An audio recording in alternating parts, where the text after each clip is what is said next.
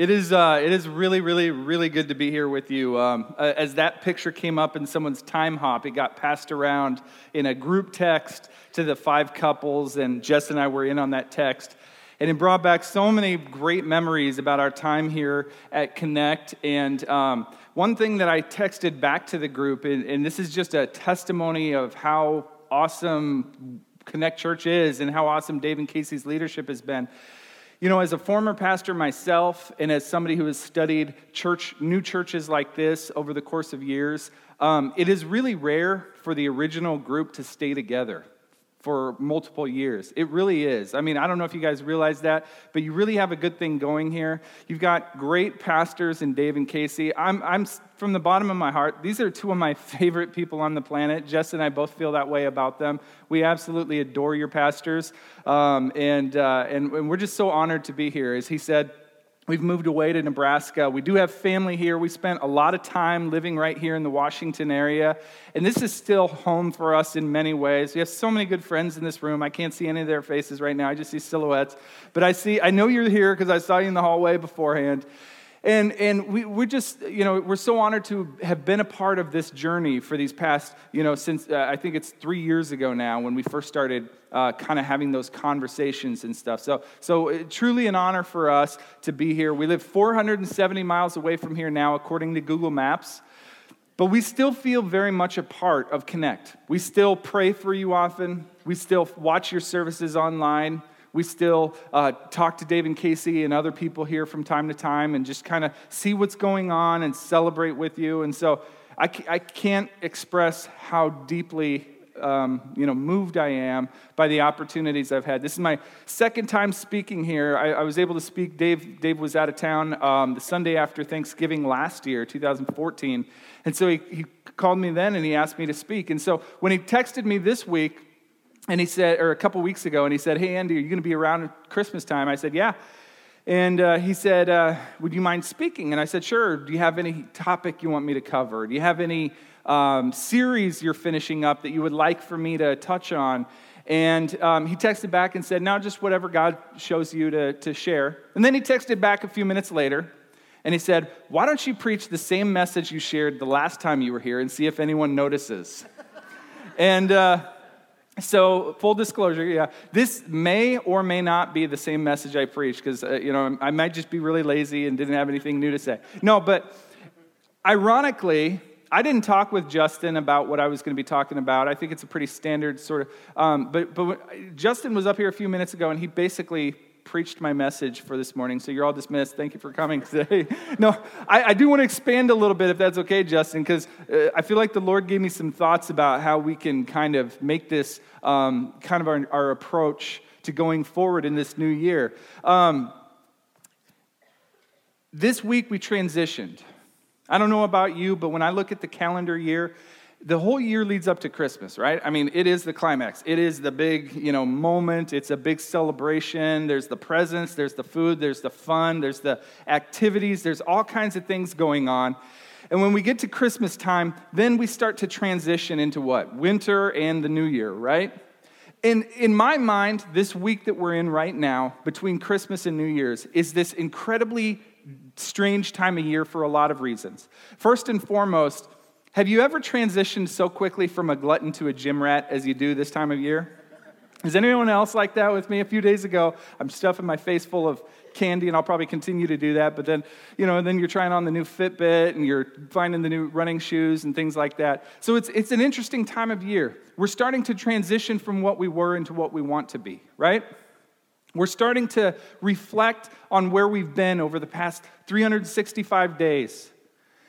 And we're starting to figure out, what do I want to be? Where do I want to be? What do I want my life to look like, my finances to look like, my family to look like, my marriage to look like, my physical specimen, my physical being? What do I want that to look like a year from now?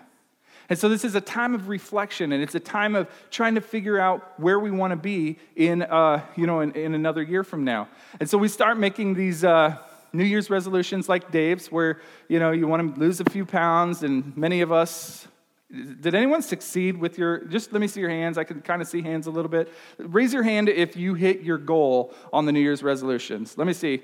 I'm not seeing any hands at all. What's going on, people? We got a couple of them. All right.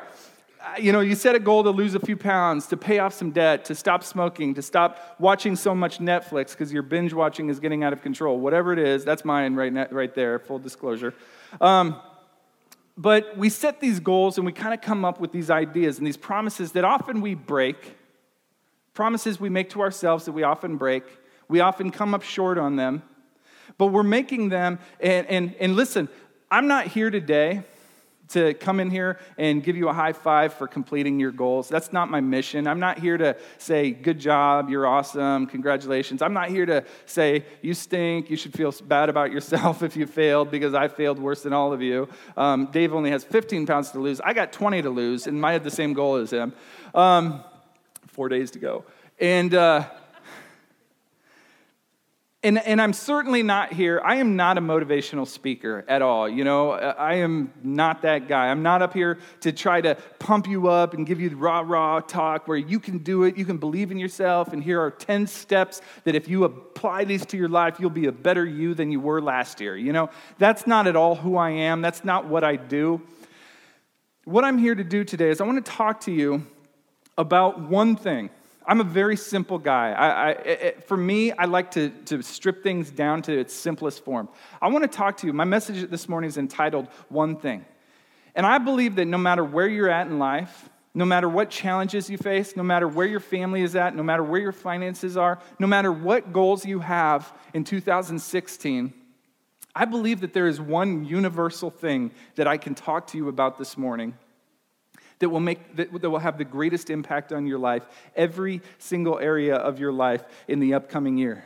You see, a lot of times what we do is we set these goals, and we set them for our physical being. We set them for our finances. We set them for our emotional state or our whatever, our mental state, or we set them for our family or whatever. But a lot of times what we do is we neglect to set goals for our spiritual growth and our development there. Or if we do, they kind of become secondary. Now, here's something I want to say, and I'm not going to spend a lot of time to establish this. I'm just going to go forward assuming you all agree with me on this. But we are spiritual beings. And as spiritual beings, the core of who we are, my identity is spiritual. Everything about me flows from my spiritual identity. And so who I am on that level has impact on every other area of my life. I had never set goals for my spiritual, growth or development before at any point in my past. But when I was in college, I attended a Christian college in Minnesota. And at this college, we had chapel speakers come in, and they would talk to us about different things. And one time around this time of year, somebody came in and talked to us about setting spiritual goals for the upcoming year. And again, I'd never done this. I'd never even thought about setting a spiritual goal. I'd never thought about, the spiritual development and all of this sort of thing. And so this was kind of a new concept to me. And so I started thinking, okay, I'm going to do this. What does that look like? How am I going to grow spiritually this year? And so I did a few things over the course of the next few years, some goals that I set. And so one year, I wanted to grow in my generosity. I feel like generosity is a reflection of the heart of God in my life. And so I wanted to grow in my generosity. I had always been a percentage giver, giving a percentage of my income to God's work, to the church, and I decided that particular year that I was going to give 1% more than I had been giving to grow in my generosity, to grow in my faith, to grow in my trust of God. And so I did it, and over the course of the year, I felt really good about myself because it was one of the last resolutions that I ever lived up to, There was another year where I decided I wanted to read through the Bible in a year because I grew up in a church that emphasized reading the scriptures, reading the Bible for yourself, learning what God has to say about who he is and all of that. And so I made it a goal that I was going to go ahead and I was going to buy one of those little sheets of paper that you buy at the Christian bookstore and put it in my Bible, and it gives you a day-by-day plan. January 1st, read these 3 chapters, and January 2nd, read these 4 or whatever it is. And I went through that, and I'll tell you what, at the end of the year, I had read through the entire Bible. Now, here's the catch. Some days I didn't read anything, and then other days I had to read 10, 12, 15 chapters to catch up. You know what I mean? But the point for me at that time in my life was that I felt like reading the Bible was the end-all, be-all. Okay, so if I do this, then that equals spiritual growth. There was another year where I decided I was going to try to stop sinning for the entire year. Just thought if I took one day at a time, 1 hour at a time, and focused on that, I might get through. I didn't make it through the first day. It was a failed experiment from the outset. But when we set these New Year's resolutions, when we're looking at our lives and reflecting on where we've been and where we're going, there's two parts to a resolution that I kind of want to break down and kind of look at them from different sides today. First of all, there's the vision. A New Year's resolution consists of a vision. The vision shows what could be. It shows what do I see? Where could I go? And so a New Year's resolution always starts by answering that question. What do I see for my life in a year? The other part is the decision. The decision is to make the steps that will get me where I need to go. So there's the vision that shows me where I want to go, and the decision that equals the steps that get me there. Okay? And so a New Year's resolution consists of these two parts. But it always starts with the vision. And so I want to pose this to you. Justin asked you a little bit ago this same question. What do you see for your life in 2016? What do you see for your life? As far as your goals and as far as what you want to be, when people look at you and they look at your life, what do you want them to see inside of you? And this can be, your financial goals. This can be your goals for your family. It can be your goals for whatever. What are those goals that you have? When we talk about the spiritual development side of things, what I want to do this morning is I want to read to you a scripture. Throughout the Bible, there are cases where one of the Bible writers will talk about what a life lived in Christ should look like. Okay? And Peter does it in one of his letters that he writes to the church, and Paul does it in his letters. And ever so often there are these it's like painting the perfect picture. This is the ideal. This is what this should look like if you're walking in Christ, if you're living a relationship with Christ. And so in 2 Peter chapter 1, if you want to follow along, I'm going to be reading from the New Living Translation. If you have a Bible, if not, it's going to be on the screen behind me here.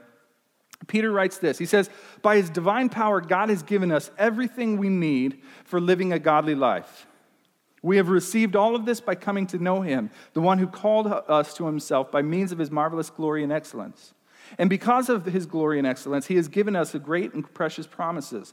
These are the promises, get this, that enable you to share in the divine nature." That's what we want, right? To share in his nature, the spiritual nature of God.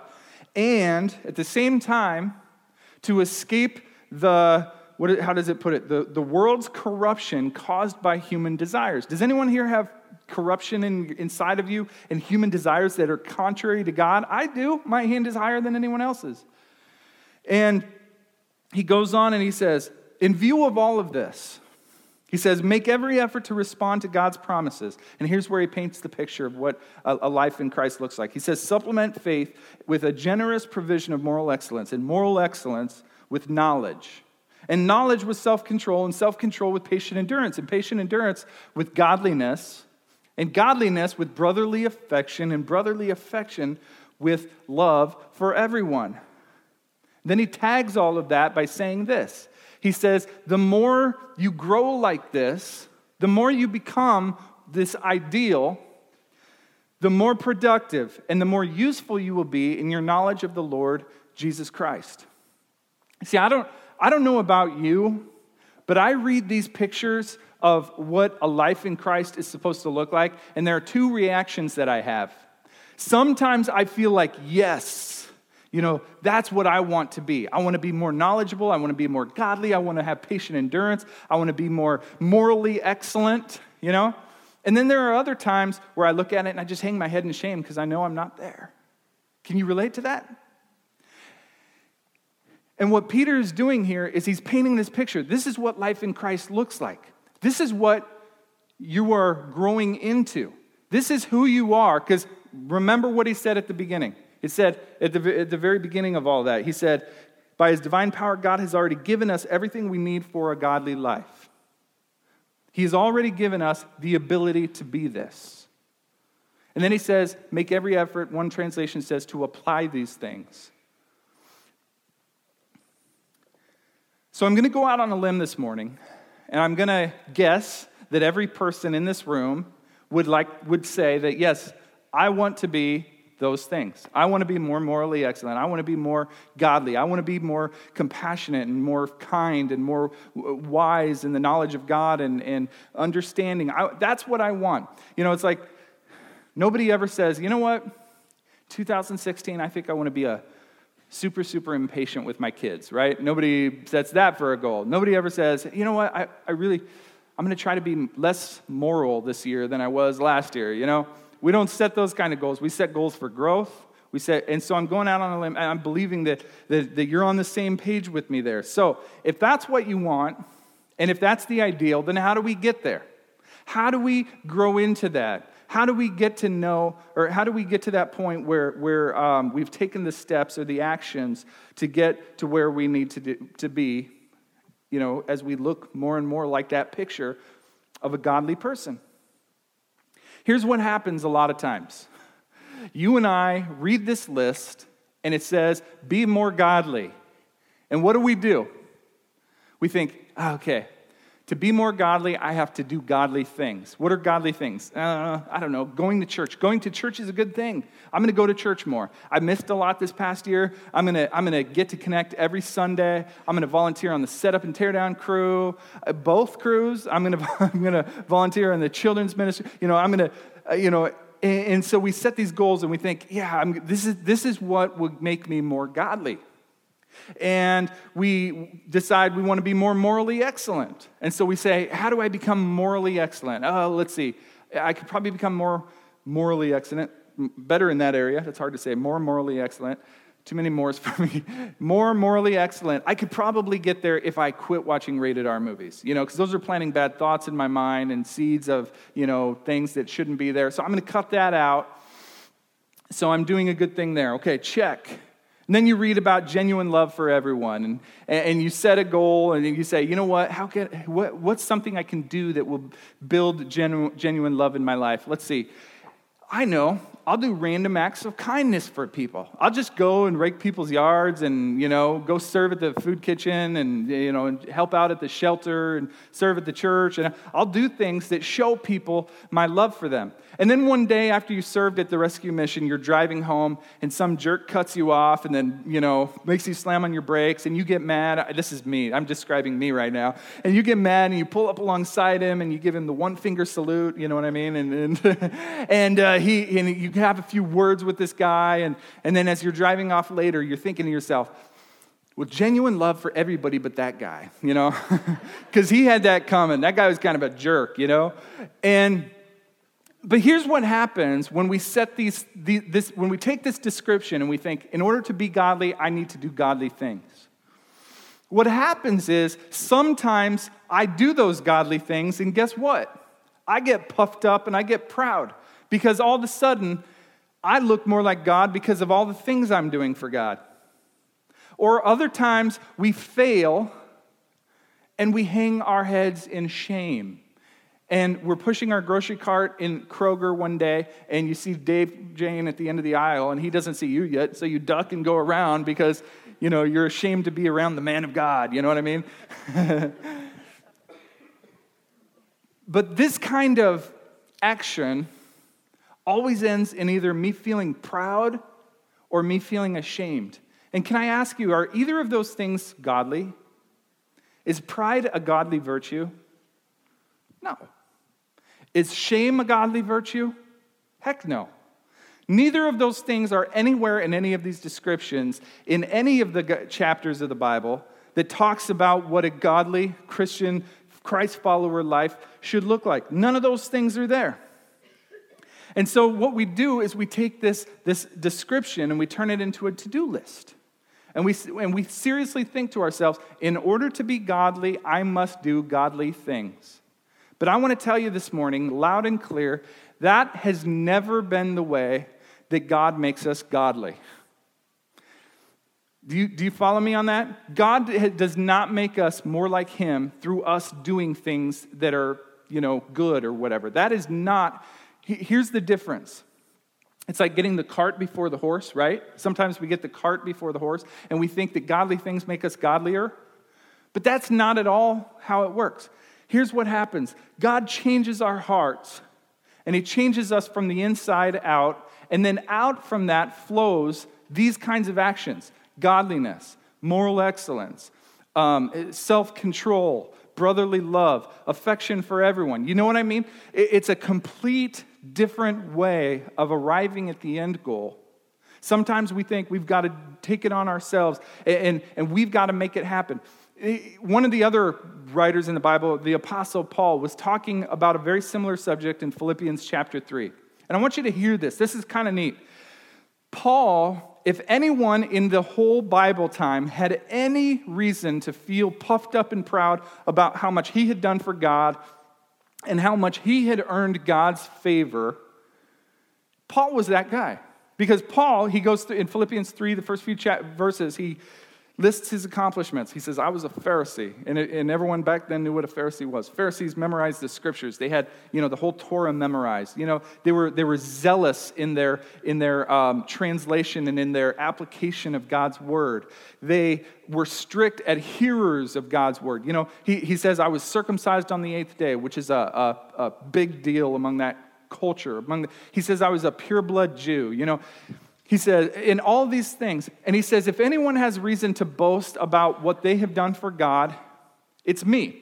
If anyone has reason to say, I should be at the top of the mountain because of all the stuff that you can do for God, I'm the person. But then he says in verse 7, and follow along with me on this, he says, I once thought that these things were valuable. All these things that I've done for God, I once thought they meant something. I once thought they counted as really important in my growth to be more like God. But now I consider them worthless because of what Christ has done. Yes, everything else is worthless when compared with, get this, everything else is worthless compared with the infinite value. Think about that. It can be so easy to blaze right through this. The infinite value of knowing Christ Jesus, my Lord. All of this stuff is crazy worthless. It's garbage compared to the infinite value of knowing Christ Jesus, my Lord. For his sake, I have discarded everything else, counting it all as garbage so that I could gain Christ and become one with him. And then skip down to verse 10. He says, this is the cry of his heart. Now keep in mind, let me just give you a little background briefly. Paul had gone through this religious experience where he was a religious zealot without Jesus, meaning like he was crazy intense in his pursuit of God for the first several years of his life. Then he had an encounter with Jesus, and he writes this letter to the church in the city of Philippi in Greece about 30 years later after his conversion. So this is a man who has really seen some things. And if you know Paul's story, God used him to raise the dead. God used him to do all kinds of miracles. There was a time where he was speaking and a snake jumped up on him and bit him, and he shook it off into the fire, and everyone thought he was going to fall over dead, and he didn't. They thought he was a god, but it was just the power of God in him. I mean, Paul was crazy cool like that. He had so much God stuff going on in his life. And he says here in verse 10, he says, this is the cry of my heart. This is my resolution. This is my hope. He says, all I want to know Christ and experience the mighty power that raised him from the dead. And then in verse 13, I'm skipping down a few verses. He says, no, dear brothers and sisters, I have not already achieved this. I'm not already there. I'm not already perfect. But he says, I focus on this one thing. He says, all of my accomplishments, which I thought were such a big deal, are not a big deal. He says, the only thing that I want in life is to know Jesus. That's it. All I want is to know him, to grow closer to him. All I want is intimacy with my Savior. You see, we kind of glossed over this again in the scripture we read from 2 Peter. If we can go to 2 Peter verse 3. Peter wrote this. He said, by his divine power, God has already given us everything for living a godly life. And then the underlined part there. We have received all of this by coming to know him. We have received all of the ability to live a godly life through knowing him. Now the word, I'm not a Greek scholar, I don't pretend to be, but I do a little research and I have Google and stuff so I can figure this stuff out. But the Greek word for knowing him here is the Greek word epignosis. Epignosis. And the understanding of what that word means is it's a full discernment. It's a full understanding, a full knowledge, and the tense of the word, if you're an English student at all, the tense is present perfect, meaning it is now and continuing on indefinitely. So the word is, we have received all of this, not just when I came to know him when I was 5 years old and I prayed the sinner's prayer on my dad's lap, and he told me about Jesus, not just that day, but every day as I know Christ, as I progressively grow in my depth of knowledge of him, as I progressively come closer to him, as I live in a place of intimacy with my God, that's where the ability to live a godly life comes from. So the key, it's kind of like a door. Imagine a door, right over there is a door, and behind it you're assured is some kind of crazy treasure. You don't know what it is, but you know it's going to be worth it if you can get onto the other side. And you can't break the door down or whatever, and all you've got is a key. The key is the one thing that will get you to the other side where that great treasure is. And in the scriptures, there are often these keys. You want to live a godly life? That's the treasure. You want to be a godly man, you're a godly husband, a godly wife. You want to be a godly teenager in a world that is not godly at all? The key is to know Jesus. Growing progressively in your knowledge of Jesus. I want to compare here as we're getting ready to close here in a minute. I want to compare for you. I want to bring this close with a story that many of you know from the Bible. Some of you will be familiar with it. Others of you may not. I'm going to try to give you a little background. Two sisters, Mary and Martha. These two sisters became very fond of Jesus. They were some of his best followers during his earthly ministry. And Jesus, one day in Luke chapter 10, the Bible tells us that Jesus came to their home. Now, coming into someone's home was a big deal. It was fellowship, it was intimacy, it was all this stuff. But there were two different reactions from these two sisters. One of the sisters came into the room where Jesus was sitting, and he was probably talking, there's no detail really about what he says, but Jesus is sharing, and he's talking about God, and he's talking about, things. And the one sister, Mary, is in the room, and she is just soaking it all in. She's listening to everything he says. She's learning from him.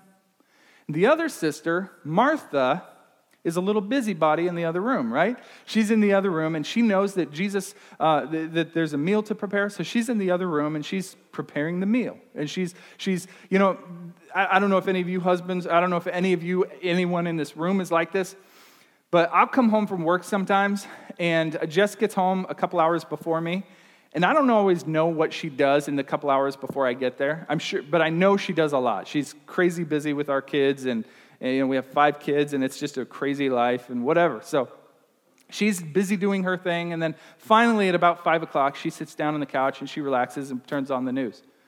Not very often, but occasionally she'll do that.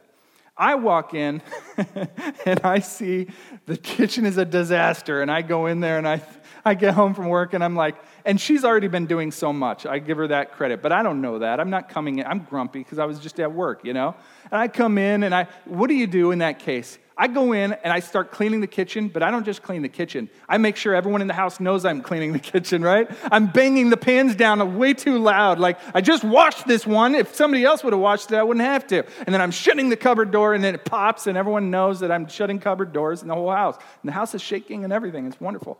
But I imagine Mary sitting in that room with Jesus, and Martha in the other room, letting everyone know she's doing all the work.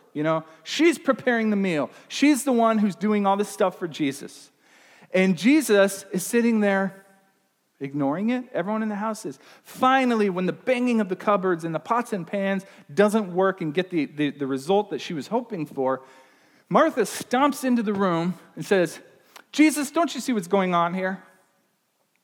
Martha, what are you talking about? I'm in there doing all the work, preparing your meal, and my sister is in here just hanging out with you. Won't you tell her to come and help me? And Jesus' response is so good. His response is so good. He doesn't rebuke Martha for any kind of attitude. I'm kind of reading between the lines there. I'm just imagining the attitude there. But listen to his response to her. He says, My dear Martha, you are worried and upset over all these details, all these things that need to be done. They're just consuming you. They're chewing you up. They're making you frustrated and spiteful and whatever. You're just so consumed by them. But there is only one thing. There's that phrase again. There is only one thing worth being concerned about. Mary has discovered it. I love that he doesn't say, this is what that one thing is necessarily. What that tells me is that it's a discovery for all of us. Does that make sense? Mary had discovered it. He doesn't say, Martha, this is what it is. If you do these things, because then it becomes a process again, right? And then it becomes a work, but it's like Mary has discovered it. And it's a challenge to Martha. Martha, your turn, Come and discover it. What had Mary discovered? Mary had discovered intimacy that was unlike anything Martha had experienced at that point. One of the things that I've realized in my many, many years of gaining wisdom and intellect here on this earth, one of the things I've realized is that intimacy, when I'm intimate with somebody, I can be around them and I can just be comfortable with whatever's going on. You know what I mean? When I'm close with somebody, I can just be in the same room as them. We don't have to be talking. We don't have to be, but when I'm not familiar with somebody, I get uncomfortable and I get fidgety. When I get fidgety, I need something to do. So I'm going to look at a screen. Here's my phone. Or I'm going to, the weather, weather's been awesome, whatever. It's just weird and awkward. I'm not a good small talk person, so I always say something stupid, and I'm like, oh, shoot, that was dumb. They're going to remember me like that, But when I'm close with somebody, I can just be in their presence, and I can just enjoy whatever's going on. Whether we're talking, whether there's a board game going on, whether there's, a football, whatever it is, I can just get in there and I can feel at home. I can feel at peace. I smile more. I'm relaxed. And I feel like sometimes for me, I'm not that way in the presence of God. I feel like there are times where I come into a service like this and I'm uncomfortable. And so I'm looking for things to do. If I still attended Connect Church, I'd be one of the guys running around on Sundays being like, what needs to be done? What needs to be done? You know what I mean? And that's great. God bless those guys because that is fantastic that we have people like that. But at the same time, when that becomes a crutch for me to lean on, rather than just being in the presence of God and worshiping with my church family, that's a problem. It's a problem. Because what we do does not lead to godliness. Godliness comes from knowing Him. And if you want to know how comfortable, if you want to know how well you know Him, just gauge how you feel in those moments where Justin is just strumming the guitar and there's no singing. Like, are you uncomfortable? Or are you just okay being in the presence of God? You want to know how to know somebody, it's to be around them. It's such a simple message here this morning. This isn't rocket science at all. I'm here telling you the most basic, not trivial, because this is extremely important, the most basic, fundamental thing about growing in your relationship with God. So here's what I want to do. I'm going to challenge you in 2016 to change your perspective on everything you're doing for God. I'm going to challenge your perspective. I'm not going to challenge the action, because the actions, the good things you're doing for God, the good things you're doing for the kingdom of God, those are valuable things. But I'm going to challenge your motivation. I'm going to challenge your perspective of why you're doing them. Instead of reading the Bible to check off a box and feel good about your accomplishment like I did when I was younger, read the Bible asking, Holy Spirit, show me where Jesus is in this. Because the Bible is the revelation of God to a generation of people who didn't get to walk on earth with Jesus, right? That's what the Bible is. It's our way of knowing Him without seeing Him eye to eye, face to face. And so read for that purpose. Instead of coming church to feel better about yourself and get your kids in church. Instead of coming to church to be seen in a place where it's important to be seen, and as a result, you feel like God is happier with you because you're doing a good spiritual thing for him, come to church with the goal in mind that you're gathering together with your brothers and sisters in Christ for the purpose of knowing Jesus, spending time in his presence, enjoying being around your Savior and people who are going to encourage you in that direction. Instead of serving because you have an insatiable desire to please people, this is me. I told Jess, sometimes I don't feel like I'm doing enough at our church in Nebraska. And she challenges that all the time. She says, why? I say, I don't know.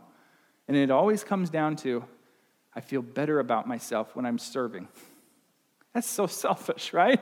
That is so selfish, If I'm only serving because, it makes me feel good about me being a good human being, and I know that other people are watching, and I want them to think I'm a good guy, and so I'm going to serve to, if that's my motivation, I've missed it. But if I'm serving because it's the overflow of an experience of a relationship with God, that's life-changing. If you serve for the other reasons, you're going to get burned out, you're going to get spiteful, you're going to look at other people who aren't doing as much as you, and you're going to have an attitude. But if you keep your focus on Jesus, and this is an expression of my relationship with him, none of that matters. None of that matters. Here's the challenge to us today. What would your life look like in 2016 if you made your lone goal one thing? To know him. To progressively grow in the depths of your knowledge of Jesus this year over last year. It will change your life more dramatically than anything else. Any 10-step program, any exercise or diet, it will change your life and it will affect those other areas as well. Come talk to me about it next year. Let me pray for you. Heavenly Father, thank you so much for your unending love for us. Thank you, God, for our the ability that we have to walk in relationship with you because of what Jesus did for us. God, there's so much to do for the kingdom of God. There's so much stuff that we could do to help people and all of that. And Father, I pray that we would continue to do those things, but Lord, that those things would flow from a different place. I pray, God, that our goal in 2016 would be to know Jesus, to grow closer to Jesus, and let everything else fall in line behind that. We pray this all according to your will. In Jesus' name, amen.